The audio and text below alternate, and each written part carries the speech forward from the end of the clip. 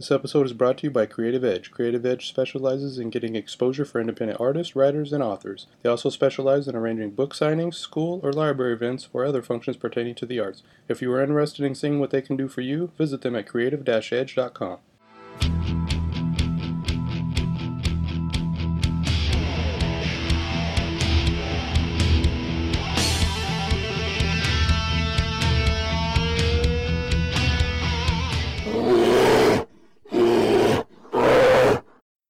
And welcome to In the Mouth of Monster. I'm your host, Monster Dugan, and with me today in the lair is co-host John Schatzer. How are you doing, sir?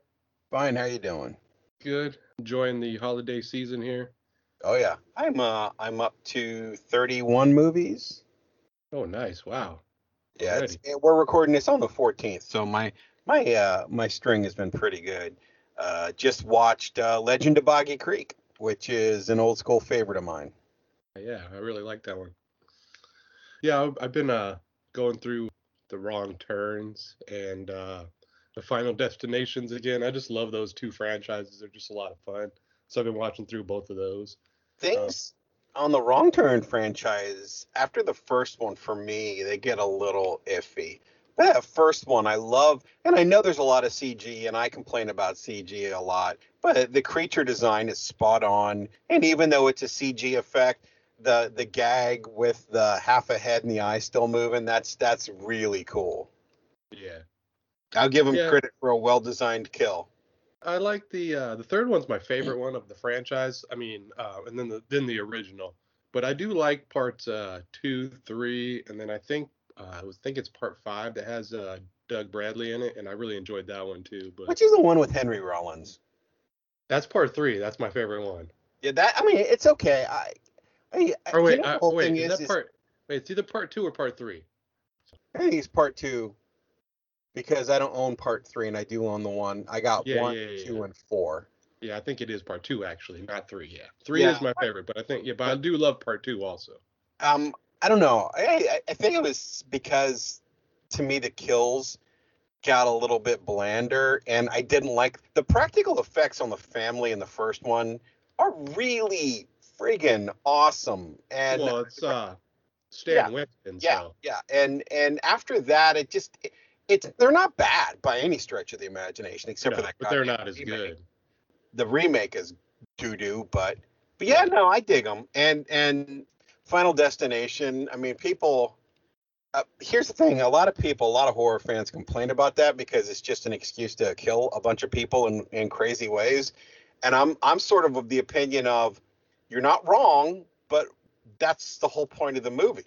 Yeah, that's the whole franchise. Yeah, the franchise has no reoccurring. Well, there are reoccurring characters, and they do try to tell a story. But really, it's like, okay, how are they gonna kill the hell out of everybody this time? So yeah, I mean, it's they're fun. They're really good.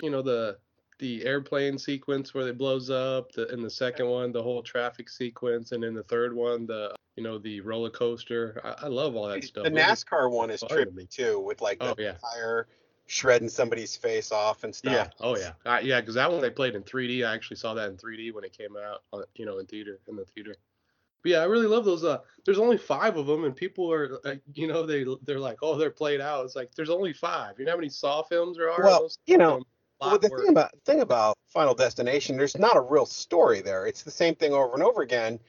Which, yeah, so what? If you enjoyed the first one and they keep coming up with inventive kills, which they do, then, until they start repeating kills, I mean, seriously, I'm not a huge Final Destination fan, and I wouldn't advocate for it. And I've watched them each like once. I'm not a big fan for them, but like I had never seen anybody killed by an engine in a drive-through before. I'm like, okay, movie, showed me something I've never seen before.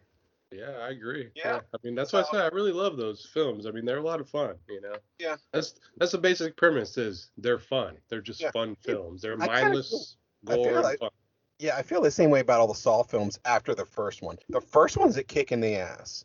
But like the rest of them are just like inventive traps and horrible situations. And I'm like, yeah, I mean, if you overthink it and try to put a narrative together in your head, you're going to get annoyed. But I just watch a Saw movie for the kills. Now, I haven't seen Spiral. I hear it's a piece of doo-doo as well. Yeah, I wouldn't watch it. I've seen it, but if I were you, I wouldn't watch it. Yeah. Yeah, it's one of the worst I've ever seen. One of the worst films I've ever seen, period. So. Yeah, lovely.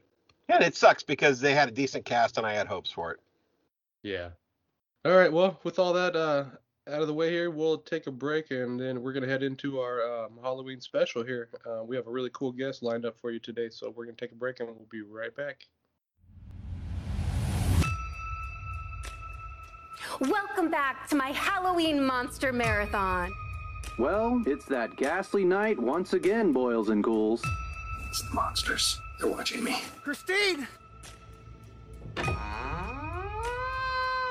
Swamp Lady's got boobs. I told you that was a one-time thing. Not into that dirty stuff.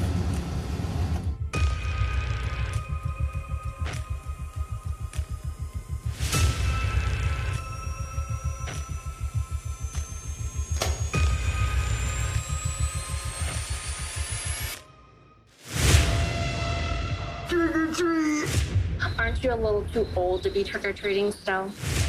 I'm ready to pound some beers and smoke some weed. You're gonna be in big trouble, mister! Big trouble!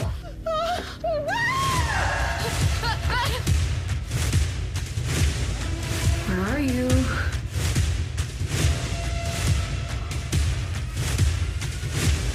We are way past telling your mom! Can't kill what's already dead.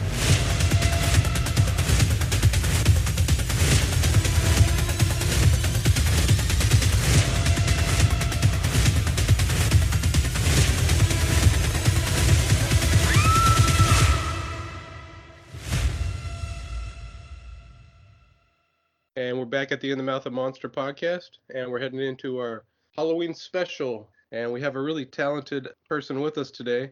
Director, writer, producer, cinematographer, Zane Hershberger. How you doing, sir?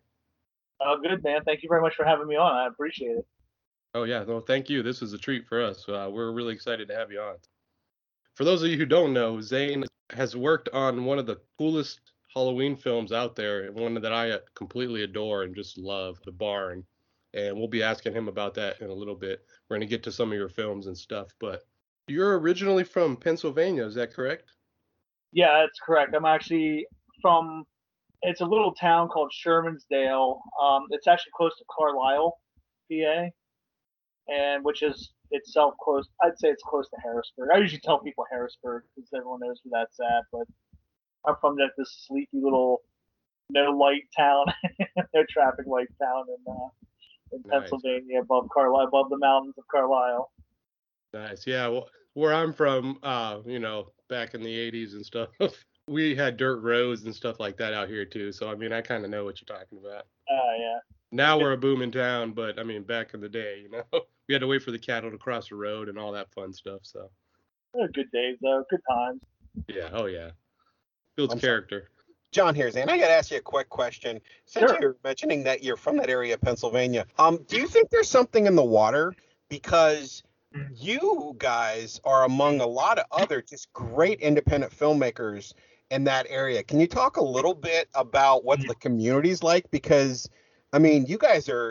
you have made some great stuff, but you've also worked with other people who work in that area.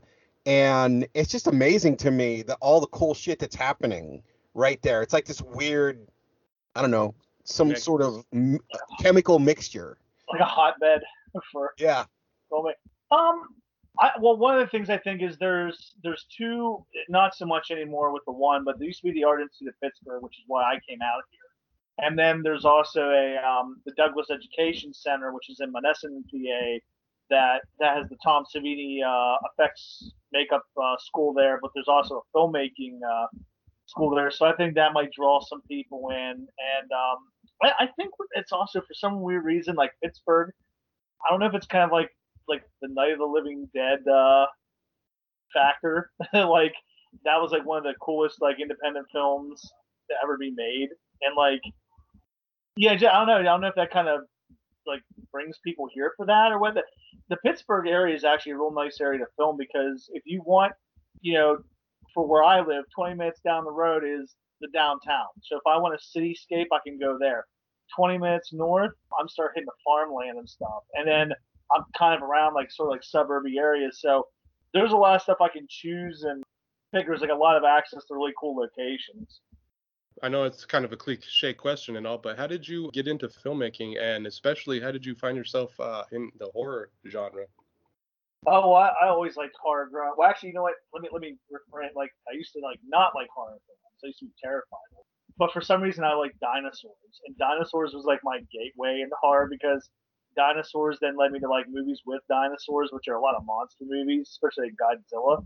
And then that kind of like stemmed from there, going from Godzilla to other monster films, and then just from there went into horror. So it kind of segued from dinosaurs, became my love of dinosaurs into horror. And then I always wanted to be a writer. Like I wanted to write novels actually originally, but then I don't like the format of writing novels. I think it's kind of annoying. So I was really into movies, and I was like, you know what? I can always write scripts. So then that's how I kind of started getting. I always really wanted to. I like writing is like my favorite thing more than anything. But then after a while, I started getting into like filmmaking. I said, well, if I don't like, I started thinking, hey, it's kind of cool that I could like the thing I'm writing on paper, I can actually create visually. So I always thought that was kind of cool. Like, it's kind of interesting to see how it comes out of your head to film or to whatever medium you're shooting on. And then I started to think about like, hey, like if I don't do, because no one else is going to do it for me, I got to do it myself. So I started like trying to learn how to use cameras and things like that. And the barn was like my big. I had messed around and did some stupid stuff before that, and then the barn was my big test, like to see what I could kind of do. And then I just kind of springboarded into filming other stuff and then my own stuff. Yeah, and you have some great films, and we'll talk about a little bit about some of those coming up. But I did want to ask you too. You have a podcast of your own called the Infestation Podcast, yes. Which is kind of similar to this podcast, being that you just interview people in the film industry. Can you tell me a little bit about that, how that got started? Yeah, so I met a buddy of mine, Joe Fidos. I met him at, I believe it was Monster Mania, and him, me, and Justin, we all became fast friends. And Joe had come to us about doing a podcast where he wanted to, see the big horror fans, started wanting to interview and talk about movies. And originally, we kicked around the idea of doing a review show, but we were like, kind of like, review shows are so kind of typical. Like, I think it's more interesting talk to the people that make the movies than just sit there and go, this movie sucked, this movie was good. It's like opinions. It's just it's subjective. So I thought it was more interesting to listen and see what people say about their films, their trials and tribulations making the movies. So it just stemmed from there, and we just started like going to like film festivals like Genre Blast and things like that. We meet filmmakers, and with Justin running Scream Team, he meets filmmakers who are always trying to bring more people, guests on, and get different stories about how hard it is making indie films. Yeah, I just shot my own first short film, so I know the trials and tribulations of trying to shoot and make your own your own film individually. So it was a challenge, but still fun. I enjoyed it, and I enjoyed the hell out of it. So. What's funny is we always say like you're about 3/4 of the way, and maybe when you're in post, you're going, why am I doing this? Like, what am I doing? And then at the end, you're like, man, thank God that's over with. And you're like, I want to make something new. And like weeks later in production, you're like, why am I doing this again? Right. Talking about shooting your own stuff, and I know we're going to talk about The Barn, which you were the director of photography on, but I need to talk to you about 1031. You did a segment called Trespassers, yes. And you wrote it and you directed it. So I gotta ask, man, as a fellow grown up in farm country kind of guy, I don't think anybody who hasn't grown up in the area has ever really knows how creepy it is at dark in a cornfield at a certain time of year in the fall when everything's dead. Yeah. Where did that idea come from? And can you talk a little bit about it? Because that was so cool. I really loved it. And is that like based on a local legend, or you just pull it out of your head? No, I just pulled out of my head. Basically, what happened was I sat down and Rocky. Well, originally Rocky was going to do all the stories himself, and then I was like, "Well, how many stories do you have?" And he's like, "Oh, I got one or two." And I was like, kind of like fishing. I was like, "Mind if I write one?" And he's like, "Sure." So I started thinking about it. I'm like, man, what am I gonna do? And I'm a huge fan, and I don't think they make enough of Killer Scarecrow movies. So I'm like, I'm gonna do a Scarecrow, my own Scarecrow movie. And when I sat down and I started thinking, I go, yeah, but there's only so much you can do with a Scarecrow. It's like, oh, he hops on, So I'm like, I kind of want to make it a little bit different. So I'm running around thinking like, okay, why is the Scarecrow coming alive? Like, what's he doing? Like, why is he? And then I started thinking about the post that they put him up on. And then it dawned on me, I go, dude, the post is like a gigantic cross. And then it hit me, I go, he's a vampire. And like the cross is, he's on is basically keeping him dormant until he comes off the cross. So then from there, I started building the story off that. As soon as I got the idea, I was like, oh, this is a cool idea. So I wrote the whole thing out kind of like I didn't write the whole script. I kind of wrote a real detailed treatment. And I sent to Rocky, I go, what do you think of this? He's like, oh, yeah. He's like, this is cool. So we're like, yep, I said that. I'm definitely down with this. And then I got my two actors involved, Chad Bruns and Sable Gridell, and they were about it. So we just ran with it from there. And I said it was a good shoot. It was fun. I really enjoyed shooting that segment. Excellent. And then you did a segment for part 2 as well. Is that correct? Yeah, I did a. So I think we were in the middle. We might have been either we started filming Force to Fear, or we were just getting ready to, and I couldn't commit to the second one completely because I'm like, it's too much trying to do a feature and then trying to do another short on top of it. So I asked Rocky, I was like, hey, you cool if I make like a fake movie trailer? He was like, oh yeah, that's cool. So I came up with the Treaters idea, and I said I ran it by everyone, and they all really enjoyed it. And again, I had such a blast. That actually is probably one of my favorite things I've ever done, to tell you the truth, because when I watched it, I was just like, this reminds me exactly of something I probably would have rented when I was like a kid in the video store. That's why that one's like real near and dear to my heart, because it came out just perfect. What are the chances that you end up macheteing that and turning it into a movie? Well, so once we started showing it to people were, one of the things is I really liked filming it. That I said, I really enjoyed it a lot. I said, and then I started seeing people saying, man, you've got to make this into a feature. And like several people told me that. And I was like, you know what, maybe I might. So it's kind of funny because I brought it up to Sable, and she was kind of hemming and hawing about it. She's like, I don't know if you can really make that into like a feature film. And I definitely like challenges. So I go, oh, well, here. So I started brainstorming ideas. And when I came down, I gave her the basic synopsis of what happened. And she was like, okay. She did, this is cool. So then she and I sat down and we basically hammered the script out. And that's how Treaters the feature came to be. Excellent. So that means that we might get it then, or? Oh yeah, it's being made. Oh hell yeah! We I think we start shooting in like 2 weeks. Fantastic. And you're doing a segment for part 3 also. Is that correct? There's a part 3 coming in. Yes, for 1031 part 3. Rocky came to me. He actually presented me. There was actually what I consider like a dream team part of it. Yeah, I mean, he's got great guys now. John Hale, another great filmmaker, who I worked on his Killer Caribou segment in 13 Slaves of Christmas. He was actually on board originally, and I was like, oh man, it was him, Michael Ballif. I don't know if you're familiar with Michael Ballif's work from The Witching Season, and he did a feature called They Live Inside Us. Fantastic filmmaker. And those guys were involved, and I was like, man, I am definitely in with these. If these guys are in, I'm definitely in. And unfortunately, John had to bail out, but he got some other good. Jacob Parrott, who did Spine Chiller, and Brad Twigg, and who's a filmmaker. He's done several movies. He's working on one, and I feel bad because I can't remember what it's called. I think it's called Freak Show. Maybe it's called Freak Show. It's another Halloween movie he's working on. So I was like, yeah, still, it's cool. I'll be involved with that. It's funny because I had a completely different idea originally, and I kind of liked the idea, but I was wanting to buy it. I go, and believe it, I actually got, from watching some reviews, people were kind of criticizing Trespassers a little bit, saying it was too long. They were saying like it was too talky. So I was kind of like, you know what? I'm gonna go to the opposite side of this. Then I'm gonna make something that's very fast paced, very just balls to the wall action. Right? It's very Sam Raimi esque. So that's how I came up with Hack in the Box, which is my segment for 1031 Part 3 about these.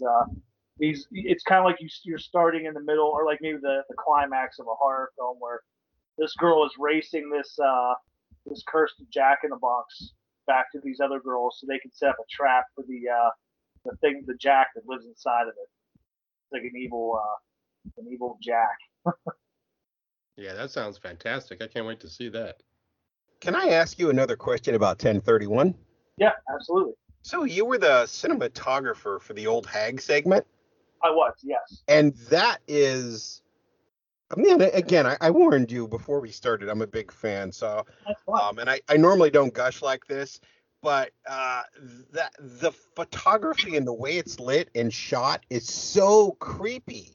Oh, thank you. Can you talk a little bit about how you approach something like that? And then, of course, that house is a beautiful location, and you captured it like amazingly. Yeah, I mean, that place basically set designed itself. It was amazing. It's called the Montgomery Mansion, and it's right down there. It's basically like 5 minutes from. I mean, just if I throw a stone from the house, hit it. And so we went down there, and he got the place. We went in, and I was just like, I love like going into a place like that. It really inspires you, you know. To you're like, this looks amazing. So a lot of it was like, I'm a huge fan of like old school stuff. Like I like the blue lights, like supposed to be moonlight coming in the windows, with, like branches in front of it blowing. You know, like I love that. It's just classic to me, like creep stuff. And I'm a huge fan of like using shadows and also color as well. Like I love movies, like I love a lot of Guillermo del Toro stuff because the stuff's very vibrant. I like that. Like I don't like some of these newer horror films that kind of mute everything. I get sometimes why they do it, but like I'm a real big fan of color. I love like the old Hammer films that they seem to have like a real like lushness to them, and I love that that look because I think, you know, it's almost like you're making a movie. In my opinion, you're also doing like basically like a moving picture, like a moving painting. So I always like to have like colors and things like that, and just things that people go, oh, that looks really nice. Because now I do like, you know, in a horror film, I think I want to scare people. I also kind of want them to just be like, oh, this is very nice to look at. What a nice looking thing. So speaking of beautiful films, let's talk a little bit about your film Forced to Fear that you directed that just came out. And I want to say we reviewed that on our podcast here, and that was a fantastic film and one of the best that we've seen this year. And, you know, me and John, between the two of us being reviewers and stuff, we've seen a ton of stuff this year. And this is just a great film. I really enjoyed the action sequences and the choreography and the fight scenes. And I mean, I always say this on the podcast and stuff, but I do martial arts. And so, you know, seeing what you guys put together, I was really impressed that, you know, everything looked great and seemed to flow great. And the fight scenes were just really phenomenal, you know, for being an independent film. So can you tell me a little bit about that film and how you came about doing all that? And Sure. So originally, I actually had a co-director and co-creator with that. Was Chad Bruns, who's actually in the movie as well. So so we had access to this school because a buddy of ours actually worked on that school. It was like a haunted house, like on the side. In October, it's a haunted house. We had access to it, and I was like, I told him one day, I was like, man, we should make like we got to make a movie with this school because we don't know how long it'll be around or how long, you know, we'll have access to it. We should like make a movie. So Chad starts, and Chad's a really funny guy. He's like a goofball. He was like pitching me these kind of ridiculous ideas at first, but then they started getting more grounded. And I still thought he was messing with me, and I was like, oh no, he's serious. He really wants to make a movie. So he pitched me this one idea about like the cops having the guy hostage in the school, and the kids come in, and I was like, this is a cool idea. We can work with this. So we started kicking ideas around, and then from there, just spitballing ideas, it turned into like kind of what it is now. But like, what was funny was originally the killer, which is called the Target, he was supposed to be like a sort of like a deformed creature, sort of kind of like from that movie Creep, that one that takes place in Britain. Like he was supposed to be more monstrous. Yeah, he was supposed to be more monstrous than that. But when we started doing this stuff about them being like vigilantes and the cops. The monster guy didn't kind of fit the story. So I'm like, man, what's this killer gonna look like if they're looking for him? And one day I was just sitting there and I was looking around and I came across the cover of the movie The Wraith with Charlie Sheen in it, and they have him in that racing suit with the futuristic looking like helmet and stuff. And I was like, that's the guy. I'm like, that is what the killer should look like. I said, man, it completely took off, and I go, this guy's gonna be streamlined. He's gonna have weapons coming out of him like a fucking ninja. And like I said, that's how this is gonna go down. And then it all kind of started piecing together like pretty well. And the more we wrote into it, I just started like pulling stuff from movies like Revenge of the Ninja and all these movies I used to love. And I'm like, man, I want these guys like throwing stars. I want them using all kinds of like fun. Because now I'm like a kid in a candy store. And Chad's like, all right, man, calm down. And I'm like, shut up, Chad. I gotta ask you a question though. Sure. Why'd he drop the nail gun? Okay, so basically that was I guess he could have reused, but that's basically a zip gun. Most of the time, those are one-shot guns. Gotcha. Like it's like, so that was actually a functioning. My buddy actually built as a functioning zip gun. So basically, what you do is you would have to separate it. You could put a shotgun shell or whatever in it, and basically what happens is when you, it's sort of like it'd be like you using like a muzzle loader. Like you basically have to like really mess with it to get it back together in the shoot. Gotcha. So basically, what it is when you the back end of it, it slides together like one of the slide whistles, basically. Mm-hmm. So when you take it apart, you would put the shell on the front end, and the back end would slide on. And inside the back end, there's a little nail that's like the primer. So when you slam it in, it hits the back of the bolt or the shell, and then it ignites.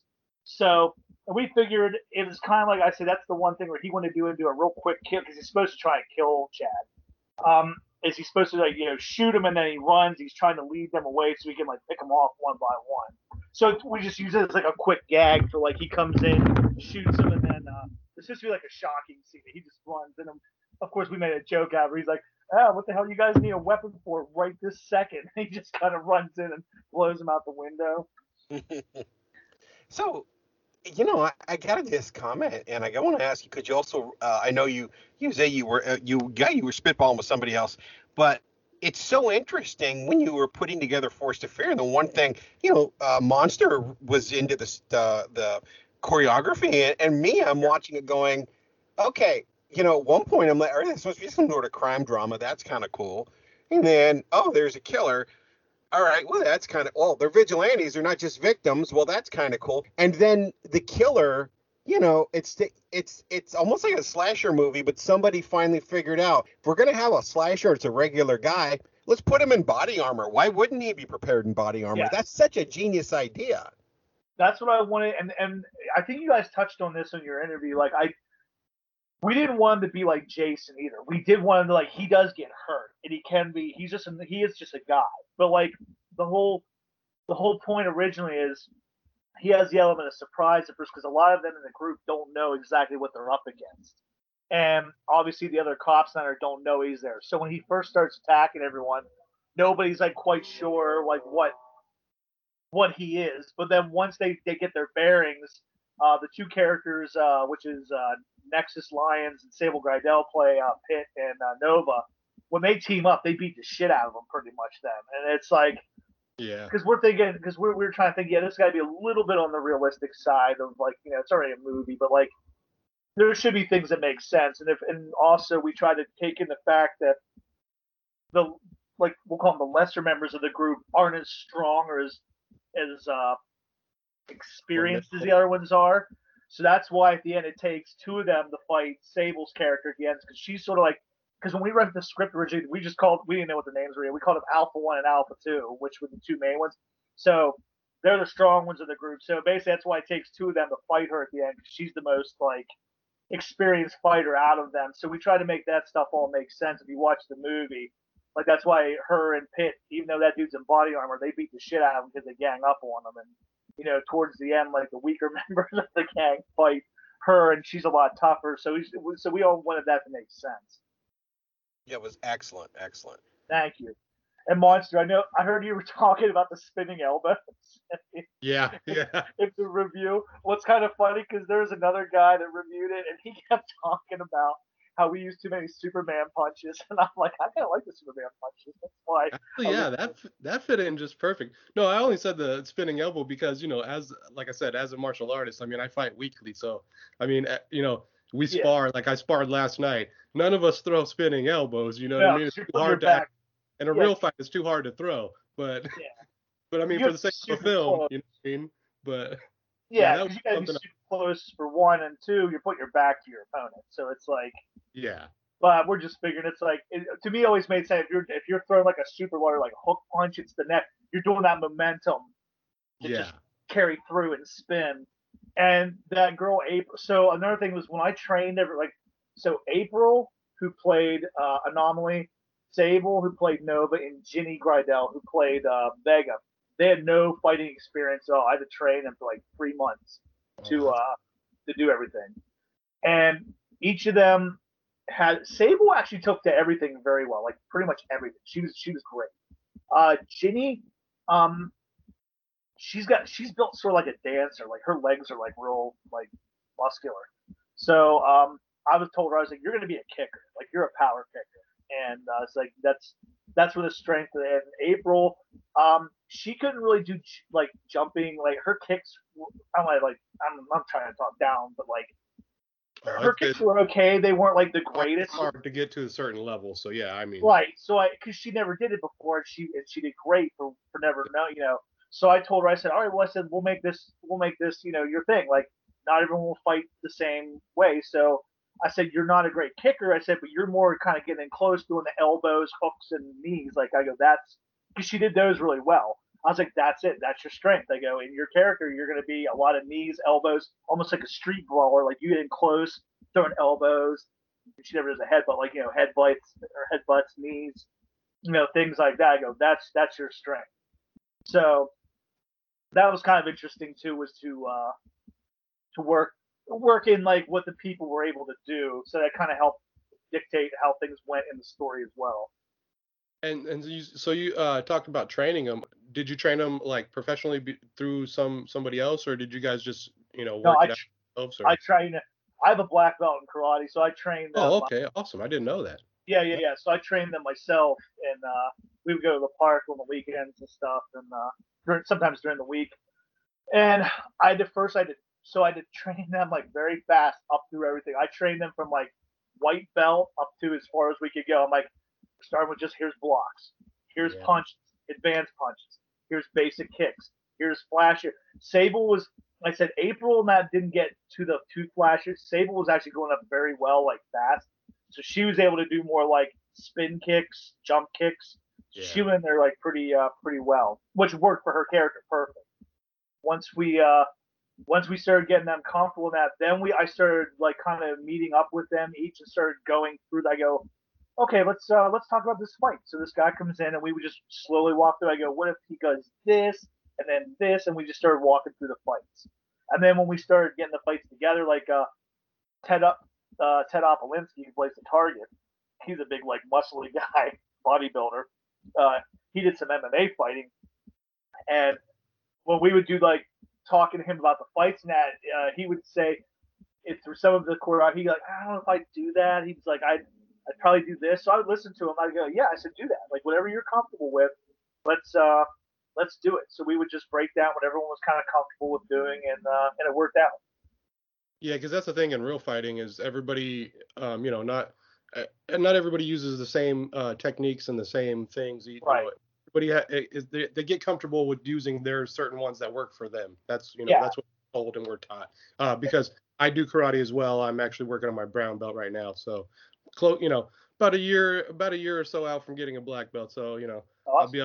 I'll be up there with you as well. So yeah, that's great. I didn't know that you did that. I didn't know that you were the one that choreographed all that. And man, yeah, those fight scenes are fantastic. I mean, especially for independent film, that's Hollywood budget stuff, and it's like, to see that in a film like it was amazing. So thank you. That's what I wanted to do, because like I grew up watching like a lot of the martial, like Van Damme movies, Don the Dragon Wilson, and like I loved all those guys' movies, and I watched a lot of them. And when I watched them, I watched how they would film the scenes, when we were doing this, and I've seen a lot of indie films, and the one thing that bothers me about indie films is like their fights aren't that great. You can tell people are pulling punches, or I think they just go just fight. They just let them throw fights, or they'll just say throw a punch. Like we knew, like when you're doing that stuff, not only does the people have to be on, the camera has to be in the right position too. Like you have to, like everything has to work together. Yeah. You just can't step and go, okay, you guys just wrestle around a little bit and fight. It's just not going to work. It's going to look dumb. It's not going to work. Because certain angles will look better for certain techniques and, things like that. Oh, yeah. I have to ask you. So me and John got into a little contention about this, which I mean, you listened to the episode, so you probably heard. But right. So let's talk about the one crazy stunt you had in there where the girl uses the bullet to, I mean, spoilers for those who haven't seen it, but so if you're listening, pause it real quick and pass this up. But the thumb trick where she uses the bullet to escape handcuffs. So where did you come up with that? And, how, because we were talking about how effective it would be and if you would be able to shoot the handcuff off or not. But John was saying they have handcuffs that aren't, that they have ones that are tough enough to withstand bullets and stuff. So I think John's right. I'm fairly certain they do make them where they're not easily breakable, like using a bullet on them. But my idea was, because honestly, she probably could have broke her hand and pulled it out or something. But like, I thought that was like kind of typical. I wanted to do something different. So I thought of I was like, what if she has a bullet? And then I said she has a screw or a nail, just kind of like the zip gun, and you just use the nail as a primer. I don't know if that would really work. Probably not. But I just thought it was like in a movie sense. I thought it was kind of a cool thing that she would just blow her thumb off. Plus, I just wanted to add one more gore thing to the end of the movie. I was like, when she blows her thumb off, or I was thinking maybe she thinks she's going to. Actually, you know what? Now that I think about it, I think really she was trying to do the handcuff, but it blew her thumb off. Like it was just because it's pretty dangerous if you think about it. It's like a pretty dangerous thing going, and there's a lot of margin for error there. And I was like, I think it was supposed to be she was trying to get the cuff, but it ended up blowing her thumb off, but it worked anyways because she was able to slip out. And now she's like super at the end, she's still alive and they got away and she's super pissed and she's missing a thumb. So she's like super angry. But I always thought it was kind of cool if she came back later on, like if we did a sequel, she could have like a gauntlet or something that has like the thumbs missing. So say she'd go to fight someone, she looks like she's giving him a thumbs up and this blade would come out where her thumb is. I was about to ask that, because you really do leave the movie open for her to be a kind of a new killer and be pursuing them. And I didn't know if you had any ideas for a sequel. So everyone's heard my stance on this amongst my friends. I probably will never do sequels to anything I do just because I have so many ideas. Like I have books, or not books, but like notebooks full of ideas. I'm never going to make all the movies I ever want to make because too many. So I always thought that if I would do it, at least I think that this has a chance too, because I would pick up what she said. She goes, I'm going to start my own team and then I'm coming after you. So the whole thing is they would be they're like, okay, we've kind of settled down now. They might be together. And then her and this whole group comes after them. Then like that would be the sequel with like this band of this new group, this new team is coming after them with her leading us for revenge. So that's probably because it kind of makes sense in like a canon film. It seems like that type of plot where it's like revenge time. We're coming back to kick the shit out of you guys. Well, I just got to say, I really enjoyed this film, and I mean, I've seen people talking already about it, saying that it's possibly the best independent film of the year so far. So, I mean, I just want to say congrats, and it's one hell of a film, and we really enjoyed it. Yeah, and like I said on the podcast, and you had thanked Maddie, but yeah, she was the one that was like, this is my favorite thing I've seen this year. And whenever Maddie says that, considering me and John do the Shitty Shark Show podcast with her, we always hop on to whatever any of us are watching, so I was like, I saw you posting about it and I was like, oh man, I got to reach out and see about, reviewing that for the show because, I wanted to see what Maddie was talking about. And I got to say, for independent films, I mean, it's not necessarily a horror film, but there are horror themes in it. So, but it's just a fantastic action film. And like I said, the fight scenes are, top notch. I mean, like I said, they're Hollywood style, Hollywood budget type choreographed scenes, which is fantastic that you're the one that actually taught them all that stuff. And that's just, I mean, that makes it that much more special, you know. But yeah, just a great film overall. Yeah. And really, yeah. If anyone gets the Blu-ray, we actually recorded our fight choreography, like little practices in the park. So it's one of the bonus materials on the Blu-ray is us in the park walking through the fight scenes. Oh, that's fantastic! I'm gonna have to get that. Actually, the one thing that was kind of a bummer with it just because time ran away from us. The one actress had to leave, like she was moving to LA, so we had to cut her the fight down because originally what was supposed to happen was the three of them were fighting.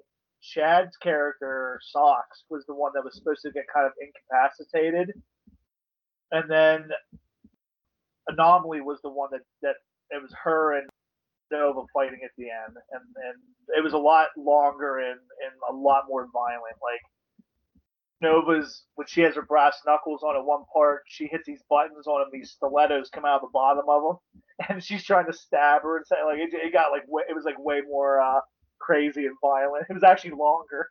We had to cut it down because April left, but yeah, it got way more violent and just a lot more fighting. To the point where like they could barely stand at the end in the script. Like they were just so beaten up. That's always the best though. Yeah, no, I was happy with still the way it came out.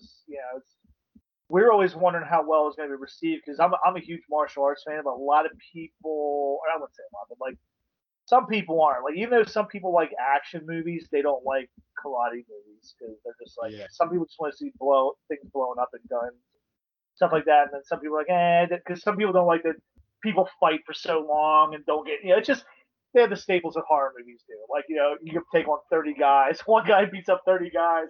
They don't get tired. They get, and just, but, I love them. I think it's cool. I always like martial arts movies.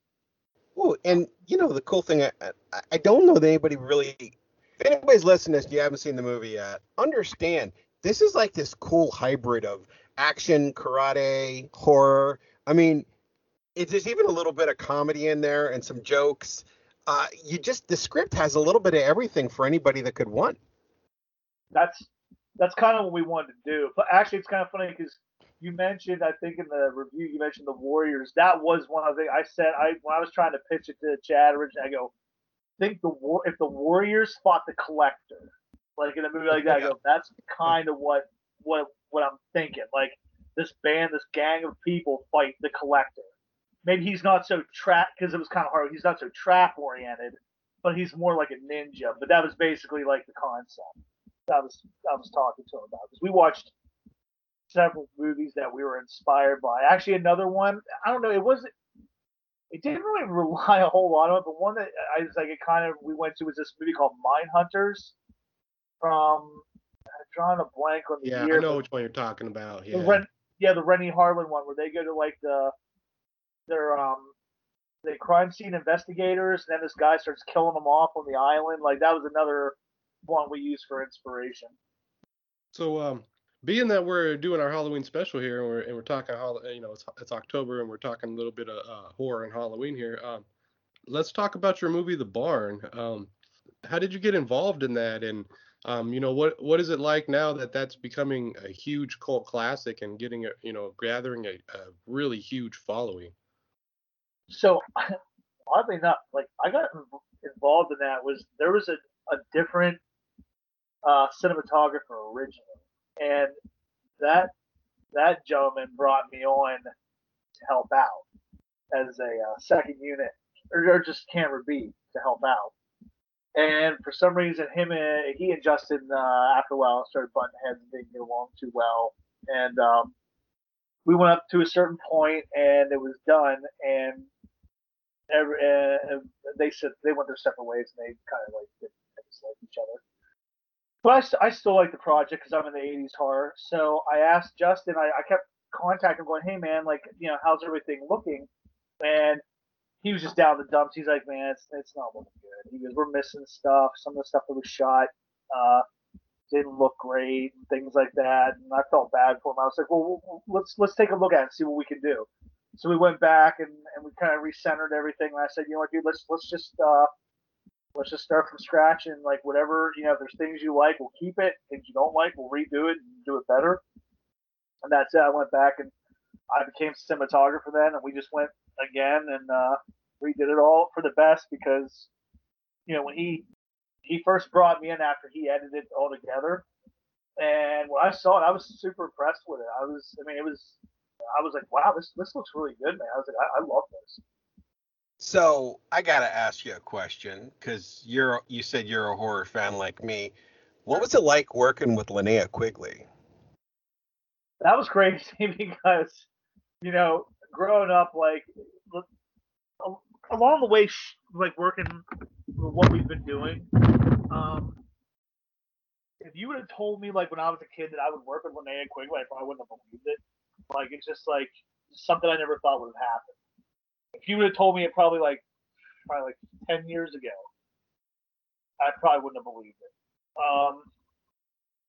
It was just really cool. I didn't know what to expect at first. I thought maybe like she was gonna be kind of like maybe a prima donna on set or something like that. Not at all. She's the most nicest person. She's so sweet. She's funny. Like it was a treat to work with her. I was like a giddy little schoolgirl, It's like, oh my god, yeah, bringing in stuff. Like it was almost like Chris Farley that when he was like interviewing was it Martin Scorsese, and he's like, oh yeah. Remember Creepazoids? And she's like, yeah. I'm like, wasn't that great? Like Creepazoids? I'm like, remember Night of Demons? Like Night of Demons is cool. It's like. So, but no, she was fine. She was laughing. She was always like bringing up all the movies she was in. I was actually trying to show off and say, I know all the movies you were in. So I was like, even the really weird, obscure ones. And yeah, she was super nice. And then I said we got to work not about a year ago where we have another project that Justin and I are working on called Cryptids. Mm-hmm. And we got to work with Joe Bob Briggs, which that was a huge highlight for me. Like working with Joe Bob Briggs was like so freaking cool. Yeah, he's great. I love him. Got to meet him once. He's a really good, cool guy. Yeah, he was super cool. Then for the Barn 2, we just worked with Doug Bradley, which was cool. Oh, we're really? Wow. Yeah, he actually lives here in Pittsburgh, oddly enough. Oh. Which. And then. Go ahead. No, I was just gonna say for a long time I didn't realize that. Like, but yeah, he apparently lives here. He lives out in Monroeville. Yeah, I was gonna say. So you worked with Ari Lehman or Ari Lehman? Yeah. I'm always horrible with names, which is for people that don't know, it's the original Jason that the kid that pops out of the lake in the original first Friday the 13th. Yeah. Mm-hmm. Yeah. So what was that like working with him? Because I see he's been in a bunch of stuff as of recently. He's been popping up in things and stuff. He's definitely a character for sure. He fit that character perfect. I mean, we couldn't ask for a better dude. Actually, originally Justin wanted Tom Savini to play that character, and his price was a little too high. So we yeah, well, I mean, it is Tom Savini, So. Yeah, he was a little high price wise. So we went in, and the part wasn't like super big either. That's what we were looking at. Like, probably would have paid it if it was like a bigger part, but like he's really not in that movie a whole lot. And it was big enough for like, do we really want? It was like you gotta figure you want to pay for that little bit of time. So we shot Ari's stuff in one day, and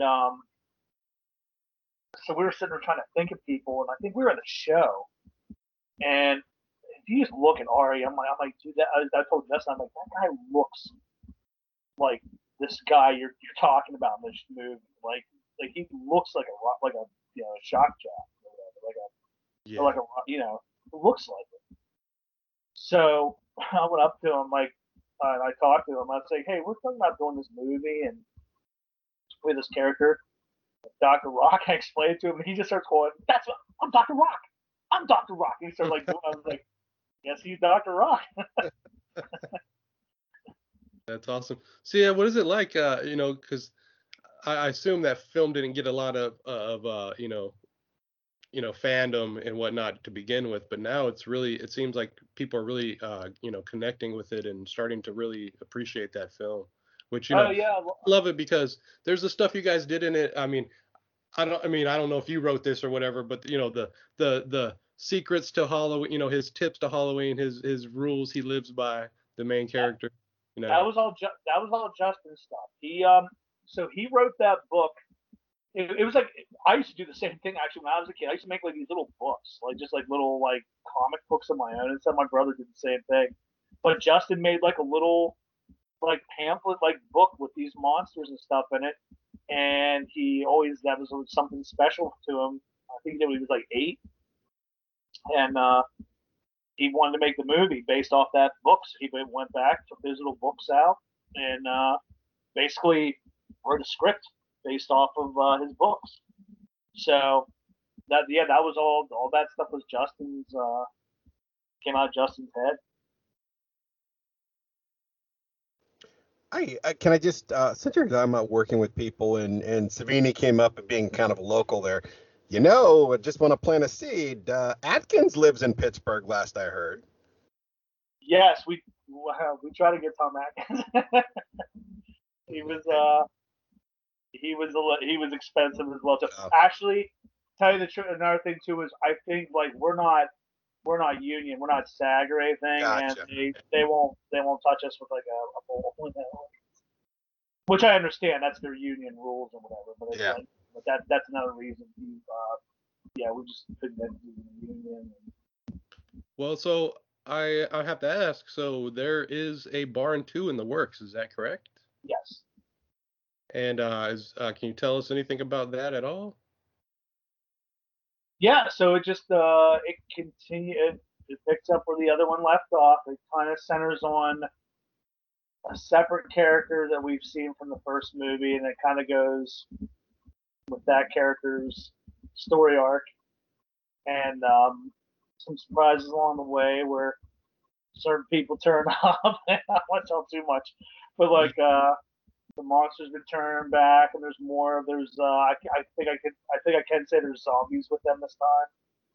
So, and there's other weird surprises along the way. It's sort of a grab bag of, it's like if you get a Halloween treat bag and there's like all kinds of shit in there, like, all kinds of stuff. It's like how it is. It's just a grab bag of all kinds of crazy stuff in there.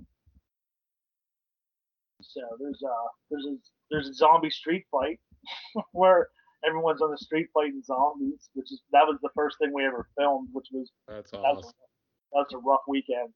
The first weekend we ever filmed, and there were long days, a lot of fight choreo. I came back, I choreographed the fighting in that.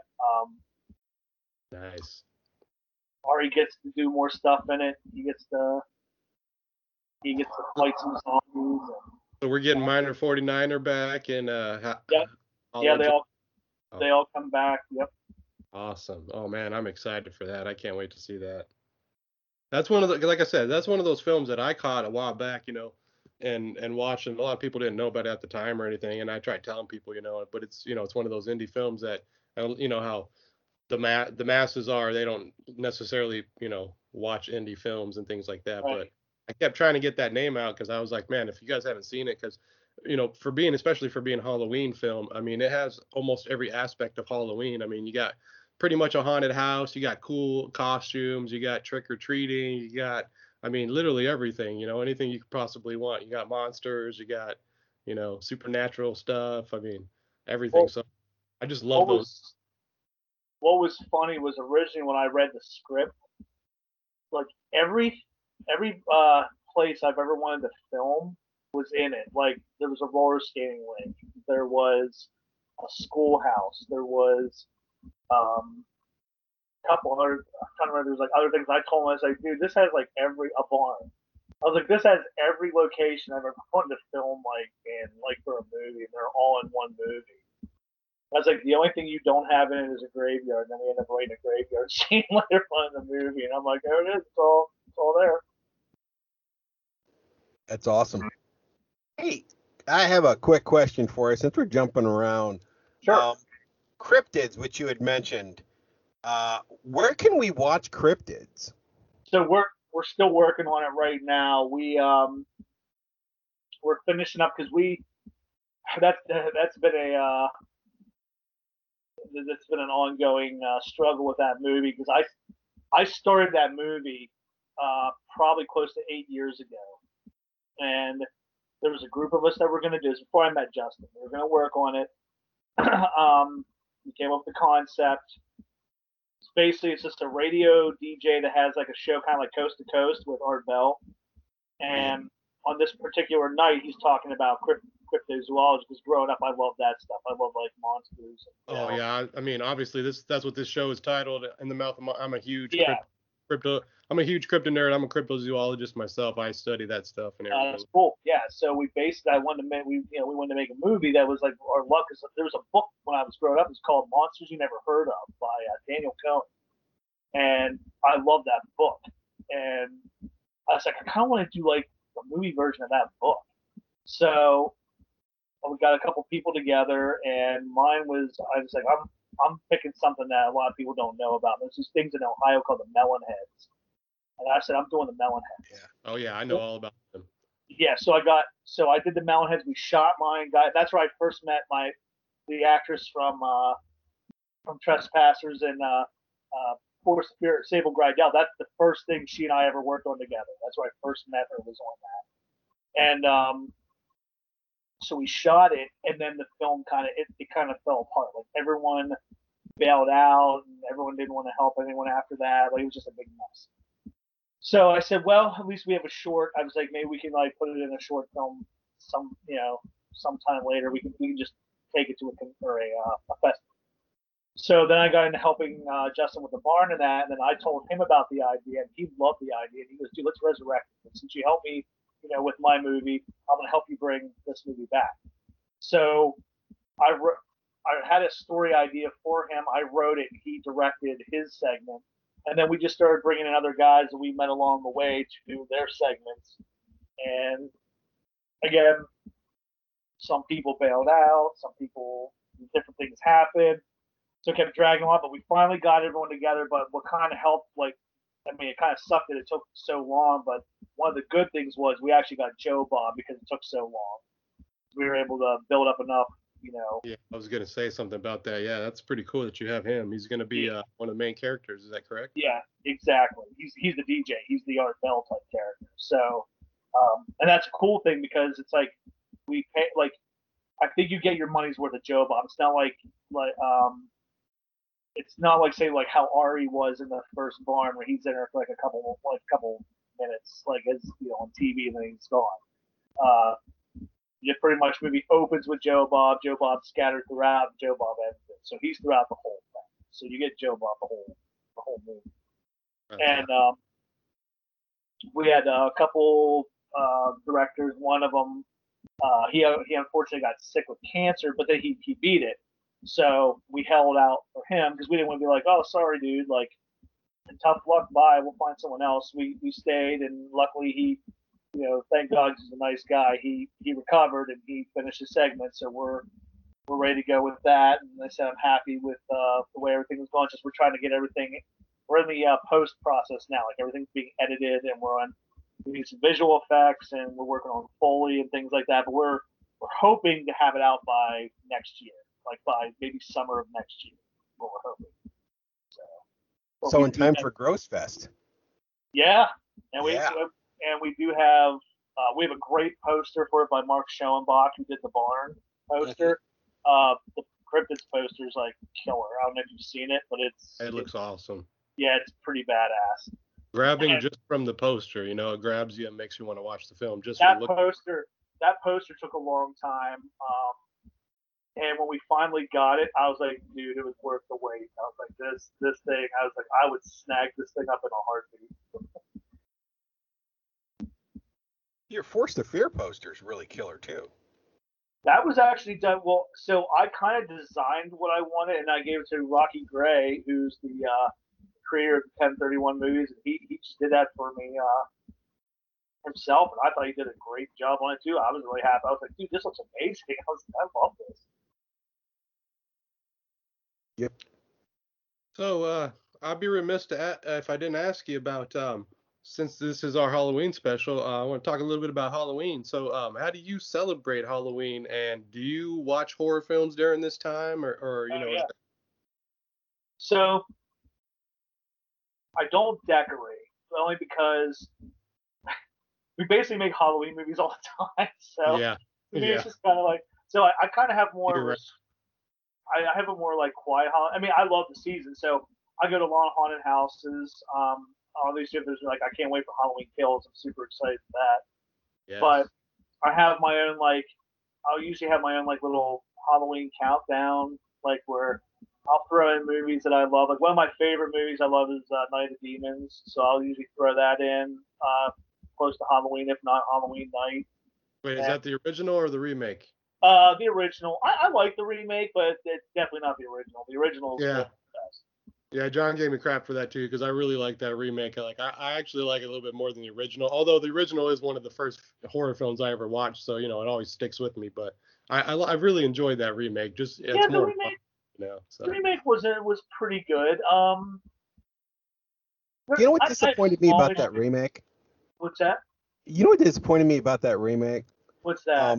And I'm not trying to be mean to any of the cast members, but like they had Tiffany Shepis and they didn't have her in a major role. And I will agree with that. And I don't know if you knew, like I heard like not too long after that, and I'd asked her at a show, they were supposed to do a sequel to it, and she was supposed to be Angela in the sequel, or somehow maybe be the demon that possessed Aunt. She was supposed to come back as the main demon. And I was like, man, that would be fantastic. Yeah. And then it just kind of never came to fruition. And I was like, that's a bummer, because that probably would have been great. Yep.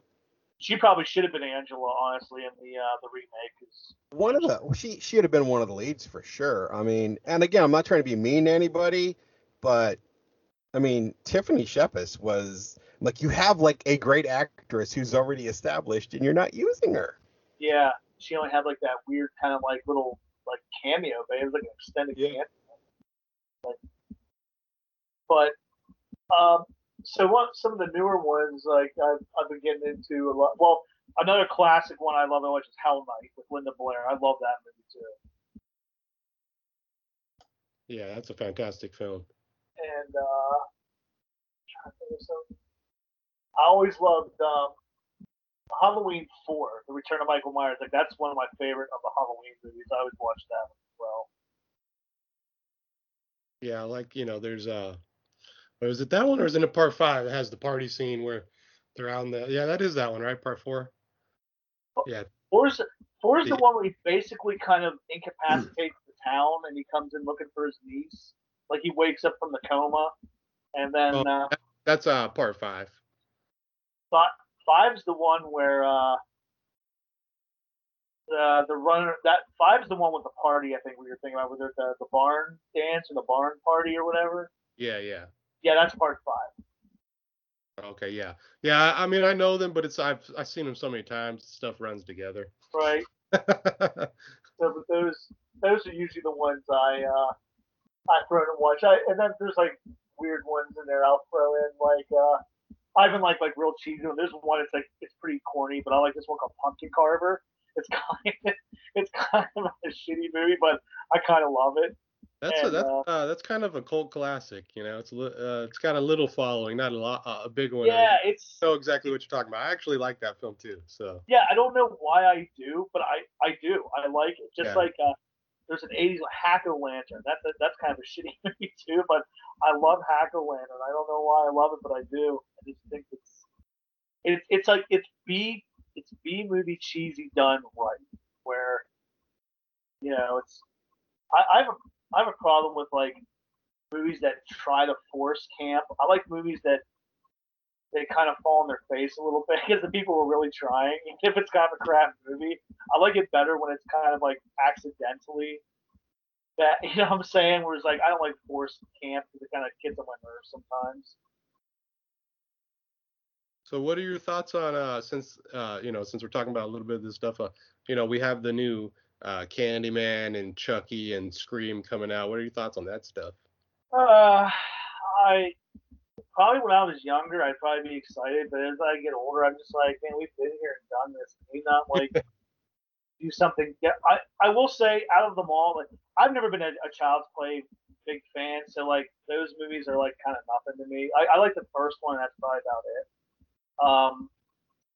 I'd say out of them all, Scream 5 probably has my most interest, only because I'm trying to figure out like what they're gonna like what's gonna happen. Like, yeah, is it 2 killers or 1 killer or what are they doing? Yeah, like what the angle is gonna be. Like, because I'm thinking, because honestly, three was kind of crap. Like that was a dumb. Yeah. Like, four was okay. I just say it was an okay movie. So I'm kind of hoping that maybe 5 they kind of pull things out a little bit, shake it up. Scream 5 is making me feel old because apparently the plot is the killer's coming after like the children and relatives like of the original killers or something, and it's like it's the surviving actors and they're like kids at this point who are teenagers, and it's like, oh Jesus, when did I get so old? I know, that's how I feel. I'm like it's weird because you'll think about a movie, and it's funny how that's how movies are like timeless. Because you'll think, oh man, I remember watching that, and you'll go, man, was that really that long ago? Was that really 20 years ago, or whatever? You know, like was Scream really that long ago? And you're like, wow, I guess it was. Like, holy crap, it doesn't feel like it, but it is. Yeah, because when Scream came out in '95, and now it's like, oh man. Although it seems like it seems like it was yesterday, but yeah, I mean, you're always like, no, it definitely wasn't yesterday. That's for sure. Yeah, it's like as we get older, you start seeing these things that to you were brand new, and now all of a sudden it's like, oh man, 20 years down the line. So It's funny because I work with some of these like the actors now I work with. I usually try and keep like the same core group because I like them, and I trust them. They always give me what I want and stuff like that. And some of the newer ones I've been working with, a couple of the girls from Hack in the Box, they're like really young, and it's like I'll bring up because some of my older actors or people I work with, I'm like, hey, referencing this, and I'll say it, and they'll go yes. I'll go to them and go this, and they're like, we have no clue what you're talking about. I'm like, oh yeah, that's right. You guys are like super young. I forget. And I was like, you guys have no clue what the hell I'm talking about. I'm just talking Greek to you. And it's funny because a lot of them haven't even watched horror movies. Like the one actress I work with just told me a week ago she just watched Scream for the first time. I'm like, you just saw Scream for the first time? She's like, yeah. And I'm like, it's been out for like, and these girls are like in their like 20s. Yeah, like it's a staple. But they're on TV like all the. I mean, you would figure growing up, like at some point, that'd be like if someone came up to me now and be like, "I never saw Die Hard." I'm like, "What the hell are you talking about? Like, how could you never see Die Hard?" Like, just bizarre. That it's weird. It's like you said, time's getting away from me because I guess those are considered like old movies. I don't know if people watch old movies. Like, it's got to be new. Doesn't have Captain America. I don't like it. I work at a college, and every October I'll be like talking about, people will be like, "Oh, you're the movie guy. What should I watch?" And I'm like, I always go like, "Well, you should watch Halloween." And they're like, "Oh yeah, that old one." The old one. And I'm like, "No, the original." Well, that's not the original. No. The original's from 1978. Oh, my mom saw that when she was in high school, and I'm like, oh my God. Oh, man. Yeah, because it's like I feel young, but then when I look back at some of these films I saw in the theater, and I'm like, wow, man, like it's making me feel my age. So. Did you guys watch *Malignant*? Actually, I have not. Yeah, I haven't. I loved it. It's great. I have wanted to check it out. I'm that type of person that when stuff first comes out and everybody goes crazy and gives their opinions of it and stuff, I like to wait till it dies down, and then I can watch it without it, anybody's opinion affecting my, my own opinion. It reminded me of like an old, like a Wes Craven movie. It kind of had the same feel as like Shocker and things like that. Yeah, I love Shocker. Actually, the best, it's not Wes Craven one, but the best movie I thought that kind of stuck in my mind that it kind of reminded me was like that, like early 90s horror, like Body Parts. Oh, with, yeah. If you like that, you'll like *Malignant*. All right, yeah. Now you kind of sold me on that because I'm a huge Carpenter fan. Actually, he's my favorite director of all time, with my favorite movie being Halloween, and I actually share a birthday with Carpenter, so that's kind of cool. But yeah, so I definitely will check that out because Body Bags is just one of those classics. Not body bags. Body parts. Did I say body bags or body parts? Yeah, body parts. The one with Jeff. I got that wrong. I know what you're talking about. Yeah. Yeah, where they graft the killer's arm onto him and his arm starts like, it reminded me of that type of movie, like that. Okay, I got you now. Okay. Like that early 90s, like kind of like People Under the Stairs, like that type of horror film. So as we're getting close to wrapping up here, I wanted to ask you about Treaters, and can you tell us a little bit about that? I know you got the campaign going for it right now. Yeah, so we're getting ready to go. We got enough money. Unfortunately, we didn't really hit our goal we needed, but it hit enough to start out. So I think we're going to be pretty good. Because crowdfunding is so hard anymore, man. It's rough. Like, I don't know if it's because of oversaturation of it, or there might have been like a lot of people that originally when it started were like not coming through with the projects or whatever. But it's really hard anymore to crowdfund to a certain degree. You could probably make, I think, a certain amount, but if you're going above that without some kind of big thing, like I got Arnold Schwarzenegger in my movie or something, or something, some crazy or something like that, you're probably not going to get funded if you're asking way too much. There's definitely a level you have to hit. And, so we got enough to get us started, so I think we're going to be good. But I mean, everyone's excited for it. I'm super excited to do it because we took the original trailer and we kind of turned it like, it sort of plays the same, but there's also different things because we didn't want it to be just, we know what happens when you watch the trailer. Because the trailer itself is like a mini movie almost, kind of has a beginning, a middle, and end kind of. So we kept certain things, we changed things. I'm fairly certain all but one of the actors is in it. They all came back. So I'm pretty excited about that, and we have some interesting characters, and we shot a little scene, like, because for the campaign, we did like a little scene. We actually went to a theater because the characters in the movie work in a movie theater, and we actually shot part of the theater scene, and it came out great. Like, it looks really good.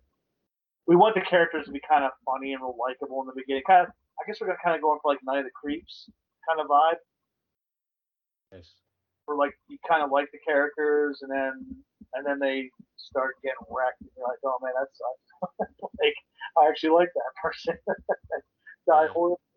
So, but that's kind of we think it's gonna be. We're fairly confident people are really gonna enjoy it. There's some off the wall stuff in it. So what is kind of the plot synopsis, if you can give us that? Yeah. So basically, what the synopsis is, there's this group of internet kind of like legend trippers. They're called the Shadow Girls, and they're kind of getting hit in the comments section. If you ever read the comments section of anything on YouTube or like that, they're just getting blasted. So they're going to try and up their game. They're allowing viewers to send them places, and they challenge them, and they'll go places. And this mysterious character says, "Oh, I know a place to go," and they follow her. Her legend, and she actually, her stipulation, she has to go along. So she meets up with them, they go along, and they also bring along this local horror hostess that has like a really crappy public access television show. And then when they go out to looking for this legend, they kind of get lost, and they end up going and they find this like a mysterious town full of like ghouls basically, and the ghouls have their own like version of trick or treating. Like which we invent. get like introduced to the treaters, what the treaters are, and they kind of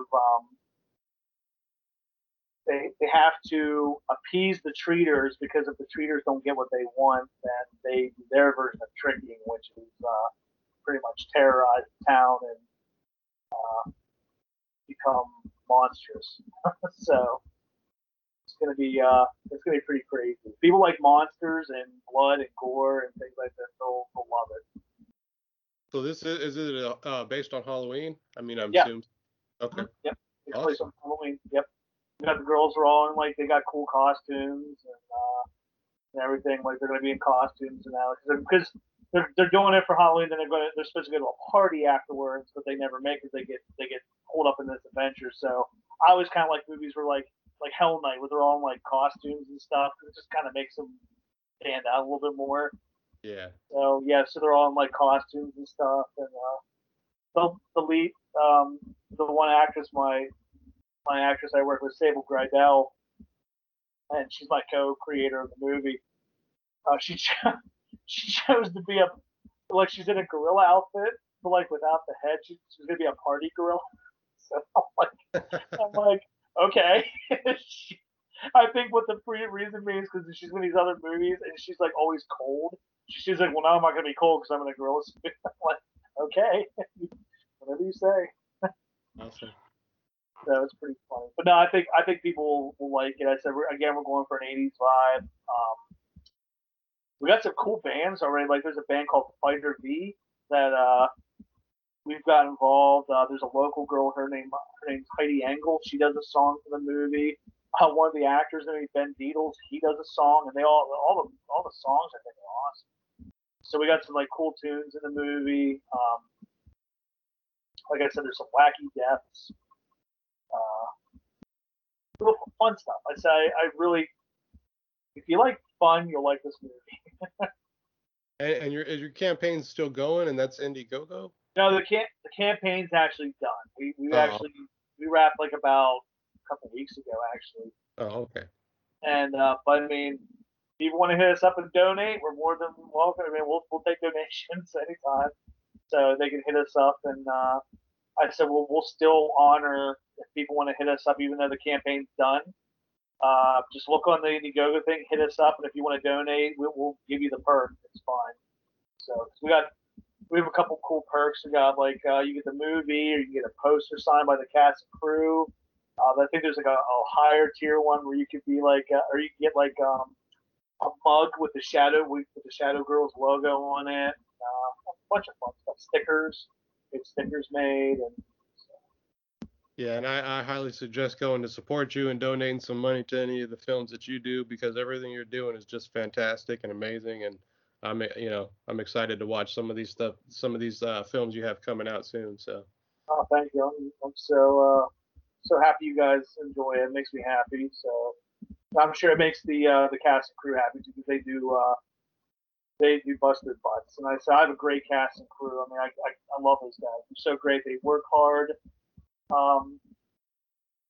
They don't complain really at all. As I said, and everyone's just like a family. We all take care of one another, and it's awesome. I said I like making movies with them, and that's why I kind of stick to a core group usually. I mean, we'll bring people in, but like I like working with the same people because they just they give everything, and they just want to make art, like fun art, just like all of us.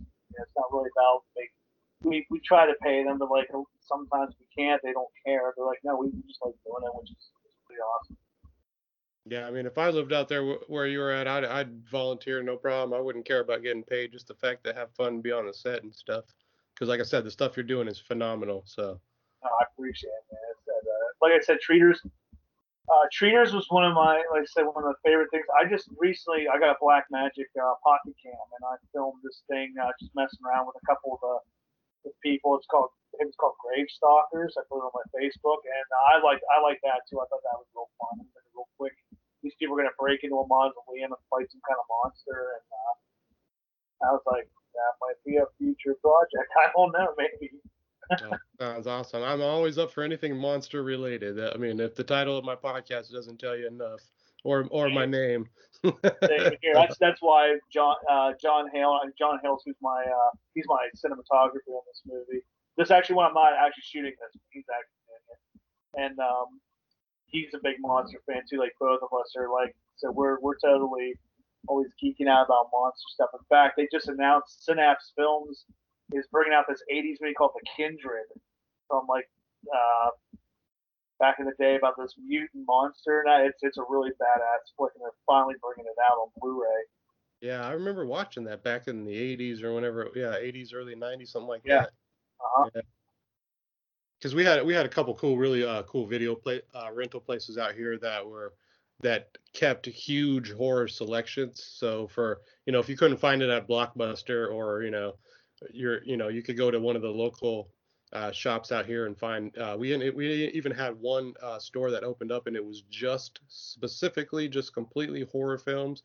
So that was really cool. It didn't last long, but I mean, it was around for like a year or so. But yeah, so just some of those old, because there's this one he had a huge selection. You could find all the old films and stuff. That's where I found a lot of the stuff, and I kind of got hooked into horror. Just browsing the selections on the shelves and seeing these old films, and just wondering what they were like, and taking them home and renting them. Oh yeah, there used to be a place down the hill from me. It was called K Street Video, and they had 5 movies for $5 for 5 days. And, I used to like clean them out and just watch movies like all the time. And that's where I found Neon Maniacs, and I was like, man, Neon Maniacs is shit. Yeah. Me and John are 2 old Blockbuster employees, so we spent plenty of times perusing the aisles. Yeah. Old Blockbuster. Yeah. All right. So as we wrap up here, I just wanted to give you a chance to plug any of your stuff you have, and where can people follow you at and pay attention to what you got going on? Sure. So the best place right now is just go on Facebook, Zane Hirschberger. You can look me up. I basically use my my page just to promote a lot of our stuff, and I actually made a separate page called Silver Springs Films on there too, and I put stuff on there. My main page was just my name. It's usually the one where I do a lot. If people want to reach out to me, you can reach out to me on Messenger. That's fine. Forced Fear is out and available. New Scream Team releasing. If you want to check that out on a Blu-ray. Try to pack the Blu-ray full of fun stuff, so I hope people would watch it and like it. And 1031, and actually all those, The Barn, 1031, 1031 Part 2, they're all through Scream Team releases as well. So I'd encourage people to watch those because they're pretty fun, especially around this time of year. And hopefully 1031 Part 3 will be coming out soon. We're in the post section of that, and also in the post part of Cryptids. So hopefully we'll be getting that out next year. And then The Barn 2 is wrapping. In fact, that's being edited right now. So next year we got a lot of fun stuff coming up. So I hope everyone is ready for all the crap we have coming out. There's a lot of it. Yeah, we're always excited, and anything you want to send our way, we'll be happy to review and watch. And I mean, we'd be more than honored to watch anything you make. So. Yep, definitely. Well, thanks. I really appreciate you guys. Like I said, the cast and crew appreciate it too. Like I said. We always get tickled pink with people. I let a couple people listen to your interview. My hair and makeup girl, Tabitha Raider, she said she was teared up when she listened to your interview or your review of the Forced Fear. Yeah, well, that makes it worthwhile. Then at least we know that we're making somebody happy with our little crappy reviews we do. Yeah, no, it was great. I mean, I was so happy because you guys picked up on a lot of stuff that I was hoping people would like the twists and all that stuff. So, like for Forced Fear, I was like, man, I hope people like the twists and that. You guys really seem to enjoy it. That made me happy. Yep. It again, man. Well, honestly, you haven't made anything that I've seen yet that I didn't enjoy. So. Good. Yeah, same. I'll keep pulling stuff out of my notebooks. Wonderful. Yes, please do. Eventually, hopefully, we can get the whole notebook made if possible. I mean, I know you said you can't, but you could try. Yeah. So, all right, well, we'll let you go. We appreciate you coming on, taking some time out of your day to talk to us. It was fantastic, and Sure. we'll have to have you back on again at some point and talk more about, when the barn comes out and treaters and cryptids and all that stuff. So. Yeah, it'd be great, guys. I appreciate it so much. Cool. Thanks. Sure. Have a nice evening. You too. Well. And a happy Halloween. Yes. Happy Halloween.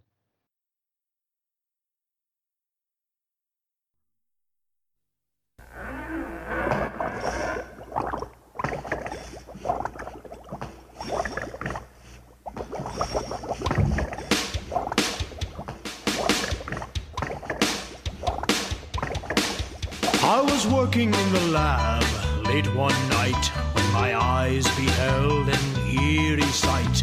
For my monster from his slab began to rise, and suddenly, to my surprise, he did the mash.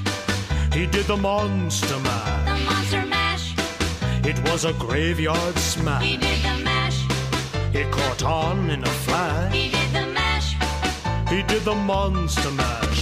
From my love Notari in the castle east to the master bedroom where the vampires feast. The ghouls all came from their humble abodes to catch a jolt from my electrode. They did the mash.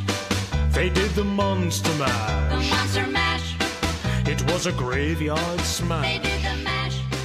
It caught on in a flash. They did the mash. It did the monster mash.